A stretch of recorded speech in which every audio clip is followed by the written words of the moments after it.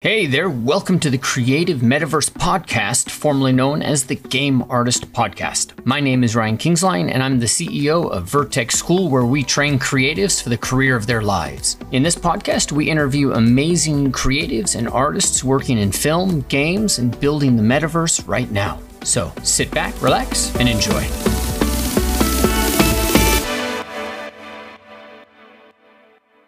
All right, so guys, we're just going to jump right into this. So right now we are talking to Tobias Forsling. Did I say that correctly?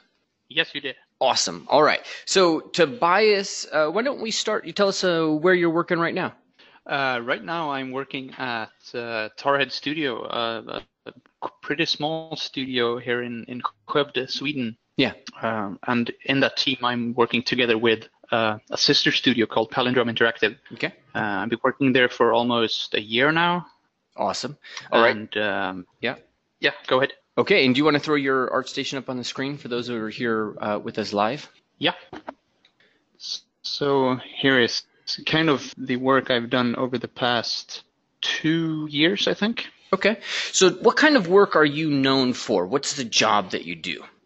So I'm a lead environment artist at the moment, but the work that I'm known for that I do is environment art, and that kind of entails building levels and props for the levels for games. Now, every time I talk to people about this, environment artists, I should say, I always want to drill further down because environment arts is so broad. There's world builders, props, there's material, the people who just focus on material, there's look dev, there's sci-fi, there's, interior, exterior. So in terms of like the whole broad spectrum, is there any way to kind of pin down what you do a little bit more to say like, this is my specialty?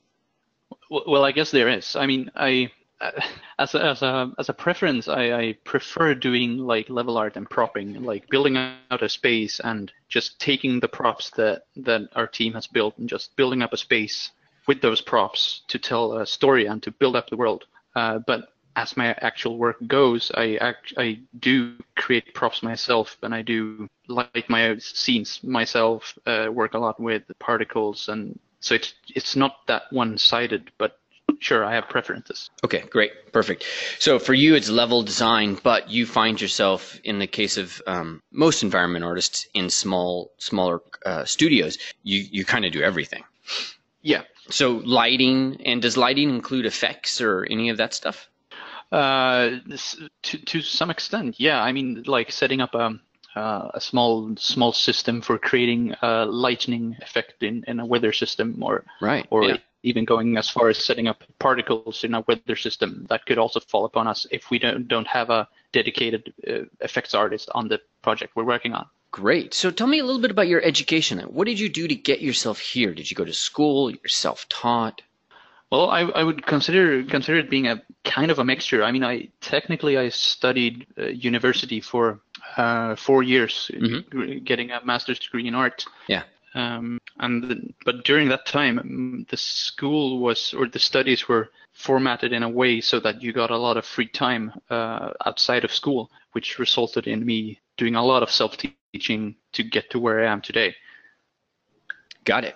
And how'd you train yourself? Where'd you go? What'd you do? Oh wow. I think the first thing I did really was to look in my class at school, and I met up with people having kind of the same ambition and same goals as me, and we started working together outside of school and kind of helped each other grow. I found some people that were way above me in skill, and I quickly realized that if I work with these people, I'm gonna learn tons of stuff. Right. That's great. And where would you classify? But then I can. Yeah, sorry, no, you go ahead. Finish that thought.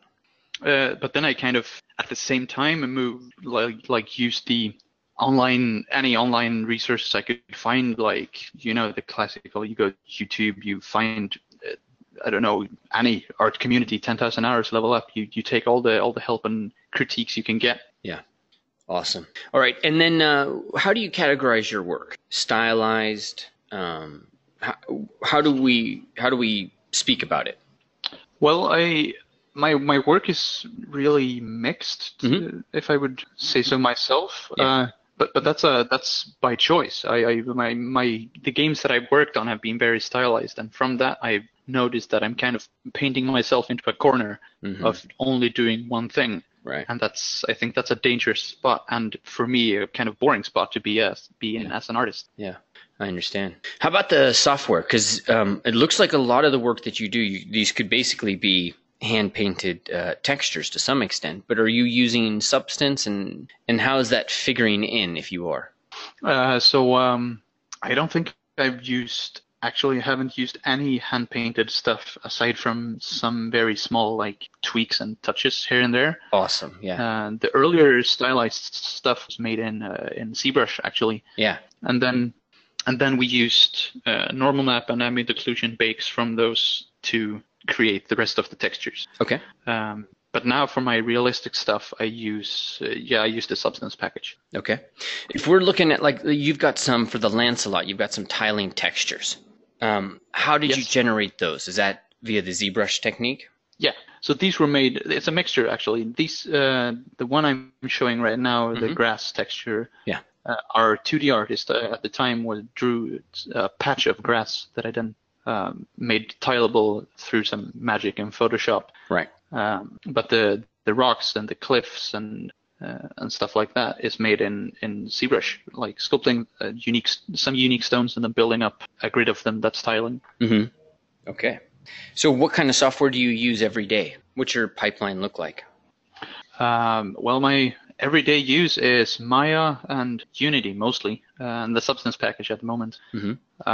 Hasn't been that much ZBrush lately, since that's what's required at work at the moment with what we're working on. But a bit of Photoshop as well when it comes to some texture tweaks and like any image work really that's not done directly to the model in Substance Painter. Got it. And you guys use Unity? Yeah, and I have been using it for ever since I started making games. It's been the engine I started out in and the engine I've stuck with ever since because it's the one I learned and I like it. Yeah, it's quite powerful. We use that for the virtual reality class. But what changes have you noticed or do you kind of see on the horizon? Because Unreal is definitely, positioning itself, and its lighting and all of that seem to be quite powerful. Oh yeah, for sure. I mean, the competition between all the engines is really intense, and it's sometimes quite hard to choose. I mean, for a very long period of time, I wanted to switch to Unreal, but the programmer on our team didn't want to switch because he felt more comfortable working in Unity. Right. And I kind of, I don't know, out of habit, went along with it, went into his point of view, and I'm on his side now. I actually prefer Unity because I know the tool and it's the easiest way for me to do what I want to do. Mm-hmm. What do you think are some of the things that are, easiest about Unity as opposed to something like Unreal? I don't know actually. It's I think it would be one of the greatest things is that it would be the easy way I have of like importing and exporting, or actually not exporting, but importing and making changes to models inside Unity. If I make a change on a model in Maya and then export it, it takes like 2 seconds to import and refresh it inside the scene on wherever it's instantiated. Yeah. So it's a very fast way to try and iterate, you can iterate quick on your work in there. Cool, that makes sense. So how long have you been doing this, if I can ask? I've been doing this for, let's see, I've been working here for 1 year, and then before that I worked at another studio for about 1.5 years. So almost 3 years I've been doing games, really. Big part of that was during my time at university as well. So we actually started the first studio I was at. We started while we were studying in school, taking all that free time we had to actually make something of it. Mm-hmm. Okay. And what do you think environment artists need to have in their portfolio these days to really, increase their chances of getting that interview? I don't mean job, just like, what do you think they need to have in their portfolio, or show in some way in their portfolio to increase the chances of getting that interview? Well, I think that you need a good mixture of good, as an environment artist, you're kind of looking at a role of combined prop artist and level artist. So you're kind of expected to be able to do props and do levels at the same time. And in that, I think you need to show those skills. You need to show that you can create a good prop in a good isolated view, just showcase close up one thing that's really good looking. But then you also need to have a piece where you show that you can dress a full scene and make it look really pretty while having the fundamentals of composition and all that in mind, and show that you master or kind of master those skills. Mm-hmm. What does it mean to dress a scene? That's when you take all the props you have and you build it into a scene. You take rocks and sticks and trees and you place them into the scene, and you dress it up as into what you want it to become. Got it. So if we're talking about, if we're looking at your Lancelot sections, and we're looking at, let's say, yeah, this might be it, and we're looking at the Thornwood post. Thornwood, yeah. How do you pull this together? What's the stages for you in developing something like this? So developing this at the point when I made this, we already had a bunch of props created. So it was more of a matter of just taking what we had and building something off it. Mm-hmm. But if we look further behind than that, the first step would be to create all the props, right, to figure out what props you need to build this. We had a very vague concept of what we wanted the level to be. So a lot of what it ended up being was made up as we created it. But then it's just a matter of placing things out into the level, and at the same time having game design test it out, and mm-hmm. having a very iterative process in there, and with them changing out what doesn't work, what does work, and like constantly reiterating on those things. Okay. So about how many elements do we see here? Because I know there's a lot of repetition, but if we're thinking about, let's say if we're an environment artist, we're trying to figure out how to do this kind of scene, and we're looking at a photograph or concept art, it's kind of easy to get overwhelmed with all the props that we have to make. So yeah, how do we manage that? And how many props do we actually, or elements do we actually see in this Thornwood environment? Well, yeah, I get you. It sometimes can look really daunting to look on some environment pieces, yeah, where they have a lot of stuff. But in this scene that I have up right now on my screen, mm-hmm. I think we have a total of 7 rocks, 1 pine tree. This tree is the only crooked tree we have. So the roots that are going around is also this tree just moved into the ground. Some planks, I think there's 2 of those. This thorn thingy. And some ground textures. The ruin parts, I think there are 3 constellations of them. So it's not that many individual props, mm-hmm. but you just have to be smart with how you use them and how, and in that how you create them as well. Because if you create them in the wrong way, you won't be able to use them in as many cases. And explain that to me. What are some of the problems that we can run into along that line? So if for example, if I were to make take this ruin part, if I were to combine that with the other ruin parts, which was my first intent when I created the ruins, and then I realized that I can't use these because it's such a large piece of rock that basically blocks off almost half the levels wherever I put it. Mm-hmm. So I ended up splitting it up into 3 parts, making it a lot more usable, and not only on this level, but on many other levels as well. Okay, got it. And is that common for you to kind of build this library of assets, across, and then just start to pull from one level to another? For this game, we did that. We started out building props, and then we took a couple of months to build all the levels that we wanted. Yeah. But for other productions, for the one I'm in now, we don't really work that way.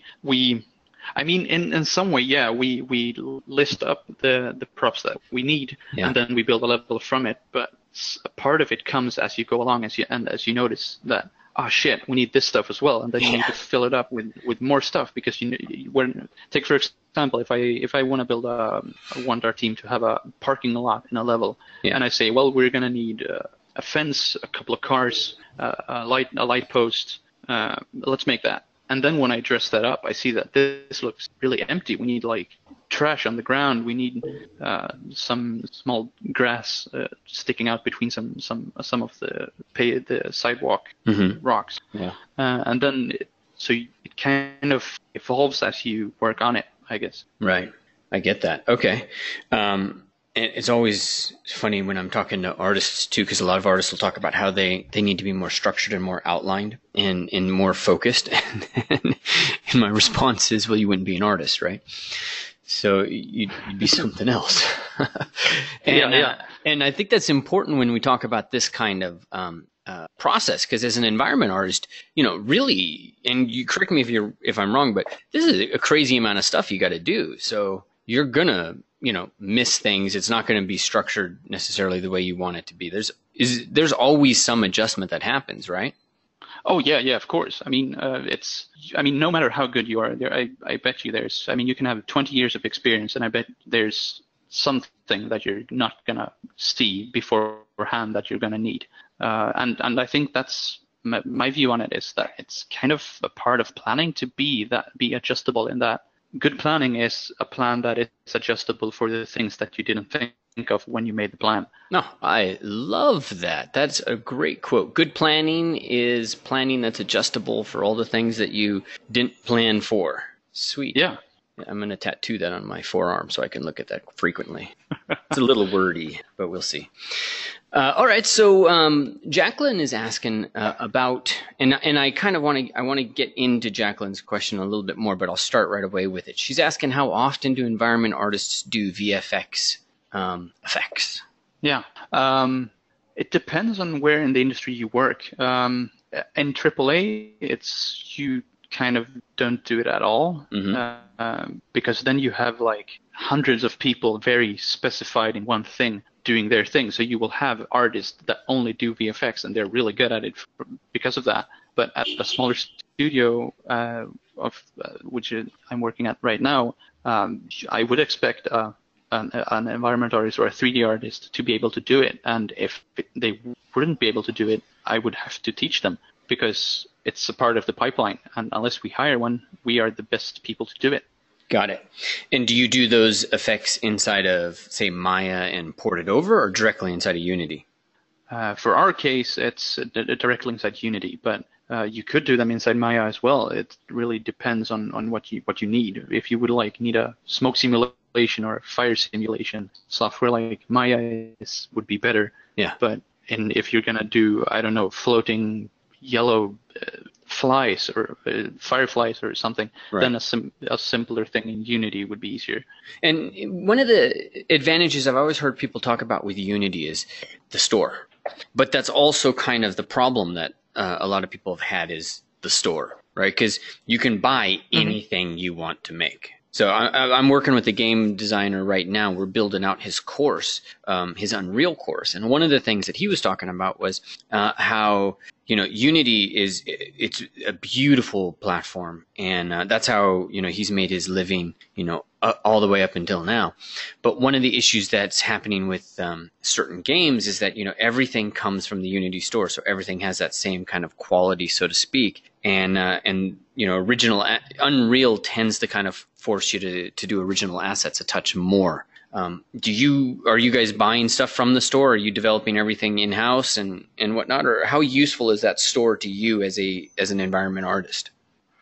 I kind of agree with your friend there that a lot of what you see from Unity is from the store. Yeah. And I think that's a problem that Unity themselves are aware of, that they are trying to take the light away from. They don't want to be seen as that.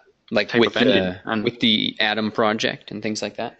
Yeah, exactly. They want to show that you can, with that, and they actually do show that you can make good-looking stuff with Unity, which I believe you can. And I guess sure you could go and buy some of the stuff, but I mean, as an artist, part of the challenge is to make it yourself. I mean, if I were to go buy my rocks somewhere, I wouldn't get anything out of it, and then I would just be, I don't know, it would be like microtransaction for some of my skills, just bypassing the actual grind to get the actual skill.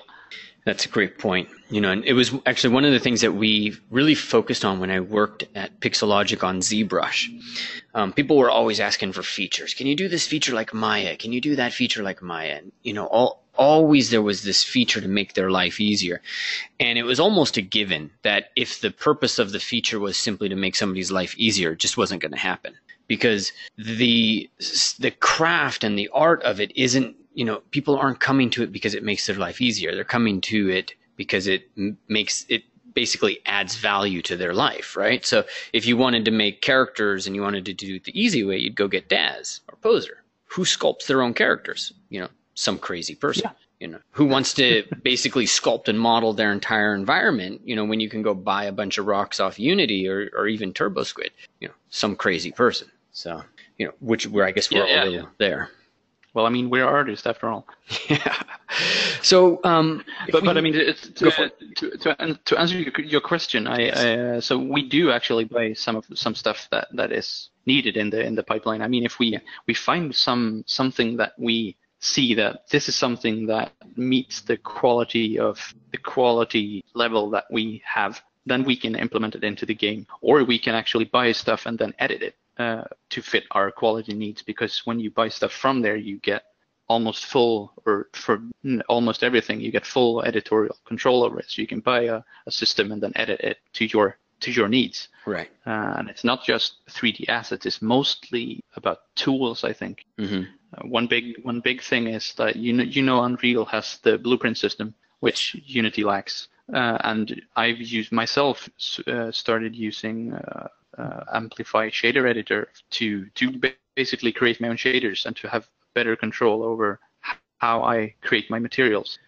Tell me more about that. And that's So I got the advice from a friend, and he was using it as well, and so I kind of eyed it for a while, and then I bought it, and I don't know, I realized the power that is behind creating your own shaders. I could like combine textures I could control how my models were receiving the texture I was giving them in a way, and it's opened up so many doors for me to create what I wanted, and plus it's really fun to be able to work with as well. Cool. Yeah, Joseph is noting that he thinks the real value of Unity Asset Store is actually in the tools, not the assets, but the tools.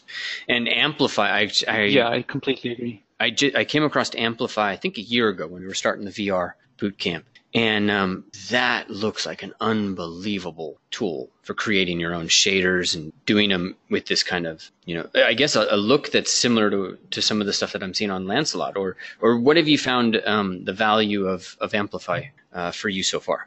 So I'm gonna switch to this one, because this was the first I made with Amplify. Okay, and great. Here this is where I can. Who aren't watching the actual one, this is called the Ancient Oasis over on his ArtStation. Yes, and I discovered this is where I discovered all the uses for it. And I mean, I take this pillar in the background, for instance. These snake symbols and stuff, these are not textured directly into the pillar. These are added as a separate layer in the shader as just a normal map, and then it blends that normal map together with the one I already have on the pillar. So you can start to like I said, control how things are made in a much more free way. That's great. So kind of like a layer stack, is that how I understood it? Well, that's part of it. Yeah, you can blend two different textures without actually combining them into one texture. So if you look at it, I put in two textures, and while they are being processed in the computer, they are being merged into one and then put on top of the model as it's being rendered and put on my screen. Got it. Okay. And, back along those lines, so I know tools are powerful inside of Unity. I've seen that. And this is a great setup scene. How about when you've got an environment artist, they want a job as an environment artist? Let's say I'm just starting out, I'm a student, I want a job at a AAA studio, but really I'll take like anything. I want to be in the industry because, Starbucks is grating on my nerves. Another unicorn frappuccino and I'm going to lose my mind kind of thing. So Yeah, yeah. Do I use assets? Do I create my own? Where's the line there for if I'm going to build it inside of Unity? Am I allowed to touch any assets that are already there so that people can see that I can set dress? Or what are your thoughts on that? Well, yeah, of course. A good stepping stone could be just to practice your dressing skills. Could be to buy an asset pack of really cool looking stuff, and then just spend a couple of weeks, maybe a month, dressing the scene, lighting the scene, to show that you can show your skills in dressing and lighting. But it would sure be a big plus if you showed, or if you created the assets yourself as well, because then you would get, like I said, kick-ass props on your portfolio and a kick-ass scene. Got it. All right, that actually makes a lot of sense, because if you're going to create an environment, you're going to, let's say, pull some assets in from Unity and all of that, and you create the scene. You could just make the scene is the ArtStation post. You'll put on your description in the side. You'll put, hey, I bought this from this asset pack and things like that, and this is about set dressing and lighting and things like that. But none of those assets would then go into individual posts. You'd have to do that for the other stuff. That makes sense to me. Exactly. Yeah. Okay, great. Now, if we head over to your Sacred Grove post, one of the things that I'm noticing about your work is you got a lot of these like dioramas, so to speak, which is something I've been seeing out a little bit. We were interviewing Joanne Elvidge, I think. Did I get that correct? And she has these beautiful just dioramas, just really great stuff that's it's all like a cinematic package. So, if we're thinking about environment artists, and let me see if I can find her exact. Is it Joanne? Joe Elvidge. Anya Joe Elvidge. Anya, I'm sorry. I'm dyslexic, so if you're listening to this, forgive me. I put the J in front of the A, and it all became one. Yeah, I found her on ArtStation now. Yeah, so Anya Joe Elvidge, just pulling together these beautiful things that she posted on level 80. And so I'm looking at this and I'm thinking about my environment students. And I'm looking at your work with Sacred Grove, again, thinking about my environment students. And I'm thinking, if there's one project I want them to create, what are the parameters that are going to help them make a difference in that portfolio, in their career, to really get that interview? So, this is a complete package. Your Sacred Grove is a complete package. You look at Anya Joe Elvidge, it's kind of a complete package. But then my environment students will come in and they'll be like, I want to create this sepulchre, this kind of church interior, and then it's very hard for them to finish it, things like that. So what's the advice that you give environment artists in terms of the projects that they should make? Does that make sense? Yeah, it does. I mean, I get what you're saying, that you get the whole package by doing something like this, and it's really good, because then you, like we said, then you get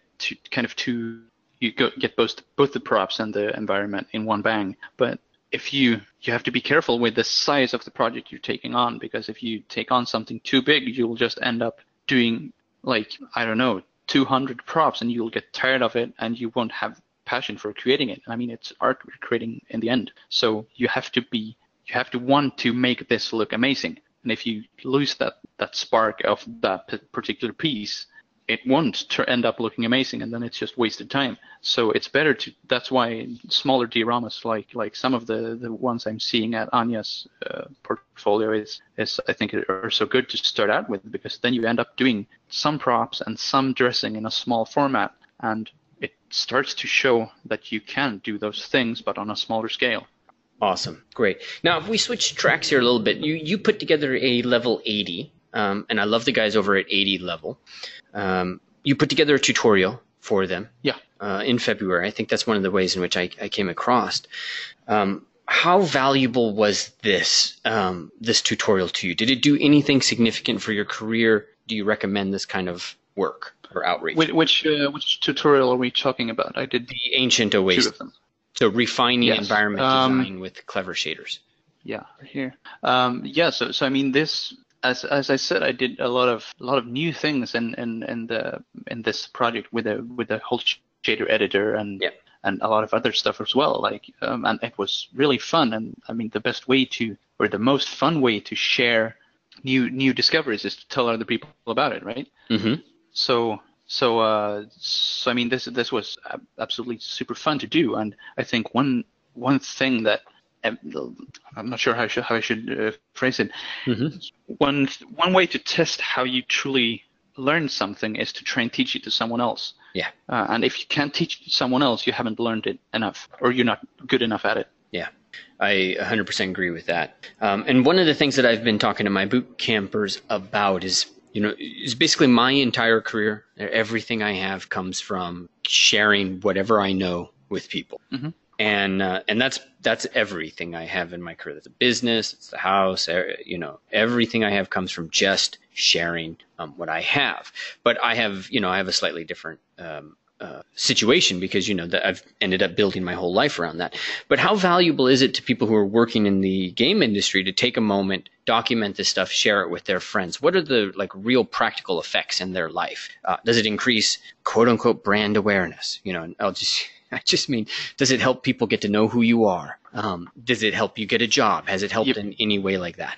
Yeah. I think definitely it sure does. I mean, while you're sharing your way of not just sharing your work as a regular portfolio piece on ArtStation, Mm-hmm. if you're also sharing your looks or your techniques behind that piece, it drives even more attention towards your piece because if people look at a scene like this and they think, oh shit, this looks great. How did he make that? And then if I have an article somewhere or a blog post or maybe even a video of me creating that, people are gonna go even further and dive into more of my stuff, and that builds more recollection and more thing to my name. Mm-hmm. So yeah, that's definitely gonna, I think that's definitely gonna be to my advantage. And as well, I think most of the industry is built upon us sharing with each other. I mean, even though AAA and almost every game studio is very secretive about their techniques, there's a kind of strange and good way everyone is sharing techniques and sharing a will to help each other improve as artists. I mean, that's why we're doing things like this and things like Level Up and Level 80 as well. Yeah. Level 80's putting out, I don't know, 6, sometimes 8 posts a day, just sharing stuff. It's quite powerful. There is a section in this tutorial where you talk about hard edge, soft edge, and you're talking about the water edge. I believe you're using Substance Designer. Yes. Or no, not for the water. No, I'm creating that in the shader editor. Okay. So explain this to me. What are we trying to achieve here? So we see. Yeah, I can enlarge it as well. So what I did when I created the water was that I had I created this water shader that had transparency and normal warping and reflections and all that stuff, and it looked pretty good. But I noticed that I had this ugly hard edge where it met the other mesh, which was the ground, right? And that doesn't look natural. So I needed to find a way to get rid of that, and a way to do that was you could take the distance that mesh had to the mesh behind it and blend that into the transparency. Got it. Now, does that make sense? It does. But now the next question is if you look at the entire image, that's probably maybe, depending on the size of it, but, that's probably 20 pixels across. Not a lot of space. It's not very big, right? Yeah. But I mean, even though it's a very small part of the image, it's the small things amount up to the bigger picture in the end. So if I would have shown the video without that fixed and without all the other things that I fixed over the time I worked on it, it wouldn't have looked as good. So all those tiny fixes amount up to it looking better in the end. Great. Perfect. That's it. It's kind of exactly where I was leading, because the other element here that I see is students will start out and they'll be like, okay, I'm going to make this, I'm going to make that, and everything's linear in their mindset. They're like, my goal is here. I make this. I'll be 50% done with assets. That means I'm 50% done. And that means you're probably 15% done. So what are some of can you explain the process of how you do this and get to it? How much of it is actually building? How much of it is you kind of massaging scenes and finessing and dealing with things like this tiny little hard edge versus soft edge part? So I don't know. A lot of it is actually about iterating what you start with. I can actually get you a GIF to show as an example. Okay. because I take progress shots throughout the creation of my levels, and I to in the end show how it has evolved over time. And here you can see that pretty early on I start to like block out and get out the basic composition of the image, and then I start tweaking the scale. And even though it's the kind of the same palm trees all the time, it's the same sand on the ground all the time, it's about adding the finer and finer detail all along the way. Is that the Atom character for scale that's added in there in the beginning? I use the Atom character as a scale reference in my project. And I think that someone sometimes said that it's like 90% of the time you spend on a work is for the last 10% of the project. Yeah. Because you reach a point in a project where you constantly keep finding small stuff that you can improve, and that's a good thing, because then that means you can improve it. You should do it. So I find myself even sometimes feeling a pressure to finish up a piece and publish it, but the best thing actually is to stick with it. And if I see stuff that looks bad, I should fix it, because whenever you post a new piece, it should be the best piece that you can make at the time. I think, at least that's what I think.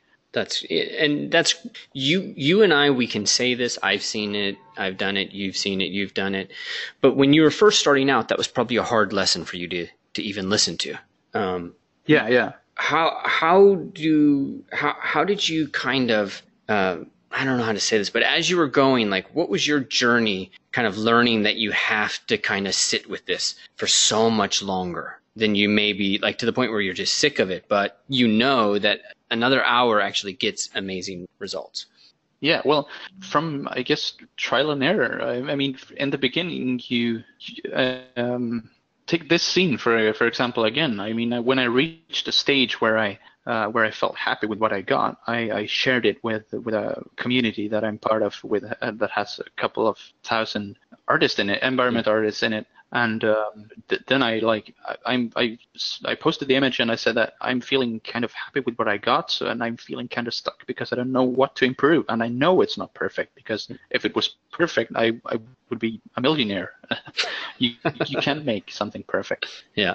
So as I said, like, I'm stuck. Can you help me? And then I got tons of feedback. So when you feel that you've reached a good my advice would be that when you think that you have reached a good point and say this is good now, show it to someone or to several other people on your level or above your level, or doing or generally doing the same thing as you, or the other artists, and I bet you they'll have things to critique on that look strange to them and not you, because you've been staring on at this piece for I don't know how many hours and days. Yeah, that's great. That's awesome.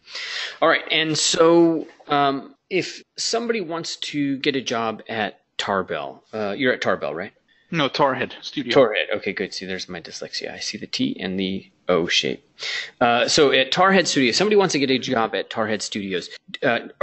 Does your studio like yours, do they look for experience? Do they have to have shipped a game or anything like that? Well, it depends on what kind of position we would be looking for. Sure. I mean, if we would be looking for a intern level or junior, no. But if we were missing a lead position, we would most certainly be looking for experience in shipping previous titles. Yeah.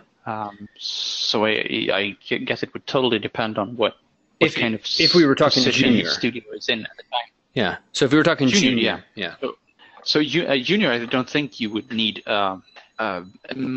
any experience really in shipped titles. The only thing you would have to show is that you have a kick-ass level of quality on your art, and that you can produce it in a constant level. Like, just having one piece that looks good isn't enough. You need to show that you can do it more than once. Right. Twice? I think at a junior level, that's at a junior level, I think that's what's important. And I don't know. There's never a good number, really. Some people say 6, some people say 12, but somewhere there in between total pieces of around 5 and up, but not above 10, I would say, because then it gets too much, and then it's like your single pieces start to lose glory almost, or if I could use that word. Yeah, got it. And then what tells you that somebody's work is really succeeding. One of the things that I teach in the boot camp is that, it's not important to know everything in that it's not even possible, but it's not important. And so students usually come into an experience and they're like, I'm going to learn what I need to do. But then in the process, they usually will discover that there is no way to learn everything you have to do because, there's so much to do. What you have to do instead is you just have to be doing and producing results that show that you know X, Y, and Z. And so we talk about the industry skills, or the way I like to phrase it is that there are these triggers that when somebody looks at the work, they're like, you're a professional. Or there's triggers that say, oh yeah, I know where you are. You're where I was 5 years ago, right? And, tells people that they're in an earlier stage. So like, for example, with me, I know where people are in anatomy by looking at their elbows. So what they do with the elbows, what they do with the knees, what they do with the ankles. If those aren't sculpted well, I know where they are, right? It's just simple. Everybody follows the same path. So what do you think are the important things that people miss? When I'm going for a junior environment artist position, I need my work to have, these 3 things that, people normally miss. So that's a tough one. I know. what people normally miss out. I mean, it's really all kinds of things, but biggest ones I would say is not correct material definition. Like like if you have a piece of grass, that grass looks too saturated in the greens, or too glossy in the smoothness or roughness. You kind of aren't nailing the textures properly. Other thing is the general use of lighting. You overexpose or you underexpose.